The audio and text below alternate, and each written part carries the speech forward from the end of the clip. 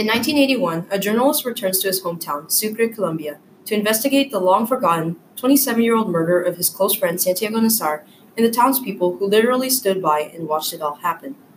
It was an unusual Monday morning on February 8, 1954, in Sucre, Colombia, when Santiago Nasar was awakened at 5:30 a.m. to see the bishop disembark his boat and bless the town. Santiago was dressed in white linen. Hungover from the San Roman wedding revels the night before, the 21-year-old headed to the docks and watched disappointedly as the bishop passed the town with a cursory blessing at 6:10 a.m. By 7 a.m., Santiago would be carved up like a pig by the Vicario brothers. Drunk and desperate to reclaim their family honor, the twin brothers slaughter Santiago Nasar based on the questionable accusation of their younger sister. What follows is the eyewitness accounts given 27 years later. This podcast attempts to piece together the events of that fateful Monday when Santiago Nasar became a victim of the Vicario twins, and maybe of the entire town. This is Sucre Town.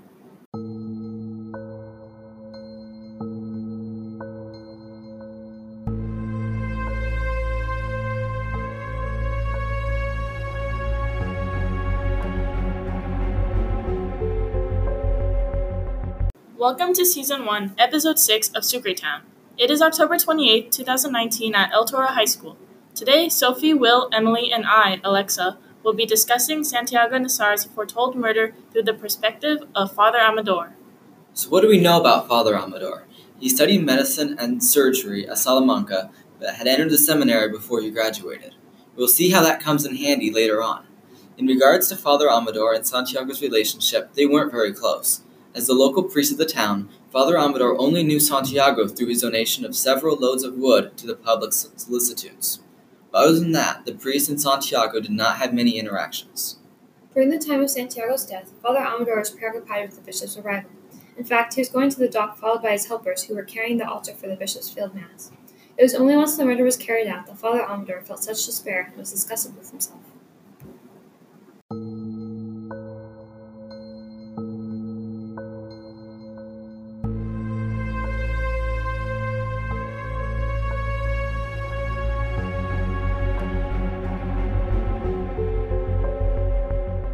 So why didn't the priest do anything to prevent Santiago's death?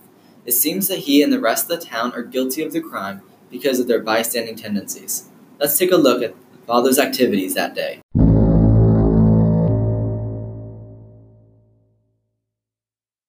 According to a fellow journalist who interviewed the retired priest in the Calafell rest home, Father Amador received a message from Clotilde about the Vicario brothers' malicious intent to kill Santiago while he was getting ready to go to the docks for the arrival of the bishop.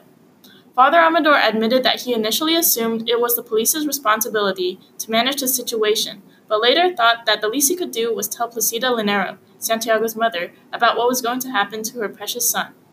However, Father Amador seems to have forgotten the reminder, as his mind was occupied on the bishop. Upon seeing Santiago unharmed and safe at the docks around 6 a.m, Father Amador dispelled all concerns regarding the murder. Besides, it seemed impossible that Santiago wasn't warned about the Vicario brothers yet. Thus, as a result of his assumptions, the only help he offered was sounding the fire alarm on the fateful Monday at 7:05 a.m. when Santiago was brutally stabbed against the front door of his own house.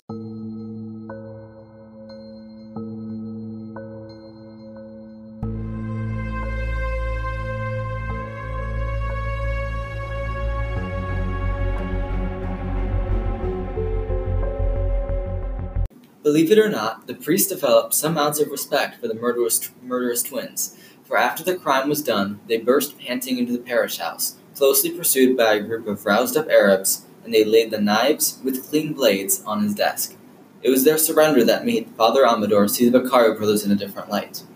We could attempt to justify the father's reaction, though. In the overall scope of events, Santiago's murder may very well be a result of the Latin American culture. Honor killing in Latin American societies is not a strange concept to grasp. Although the townspeople of Sucre were not aware of Pablo and Pedro's motives to kill Santiago at first, they eventually found out that it was because Angela Vicario accused Santiago of deflowering her. Like many other families in Latin America, the Vicario family saw a woman as a vessel of the family reputation. Maybe Pablo and Pedro were just the victims of a fundamentally medieval, patriarchal, conservative social order that necessitated them to shed blood. So, when the Vicario brothers openly surrendered themselves to Father Amador, Amador's response to them was not one of strong disapproval, but one of understanding. This could be because honor killings were common in Latin American culture.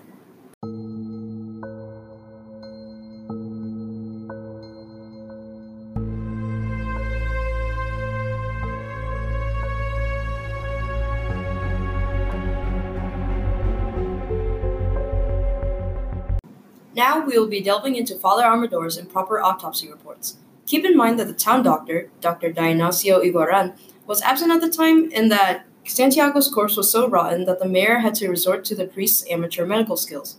The vacationing first-year medical student and the druggist who aided in this massacre of an autopsy noted that they were ill-equipped, for he mainly used craftsman tools due to the lack of surgical tools. And Father Amador acknowledges that it was as if we killed Santiago all over again after he was dead. He grumbles at the fact that he was obliged to do it because of the mayor's poor and rushed planning. But back to the details. According to the priest, Santiago's pulpy cadaver weighed about 60 grams more than that of a normal Englishman. In addition, there was hypertrophy, or enlargement or swelling, of a poorly treated liver that had suffered from hepatitis. The sliced-up intestines rendered to be useless, so it was disposed into a garbage pail after receiving a hasty, angry blessing from the priest. All in all, Father Amador's report of the autopsy concluded that Santiago had died from massive hemorrhage caused by the knife stabbings. The brutal burial occurred at dawn, where the corpse was in such bad shape that Father Amador and his team had to hurriedly finish the task. Apparently, Father Amador thought that stuffing Santiago with rags and quicklime and sewing him up with coarse twine and balling needles was enough to keep the body from falling apart. He couldn't have been more wrong.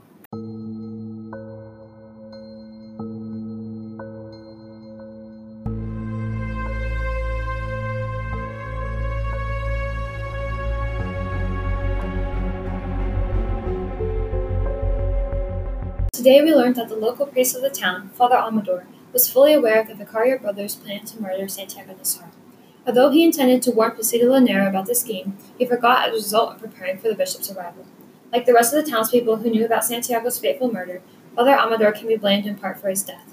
Father Amador wrongly assumed that Santiago knew about the Vicario brothers' plan, and as a result was complicit in the murder of Santiago. Join us on the next episode, where our team will discuss Colonel Aponte's timeline and why they allowed such a horrific murder to happen in this small town.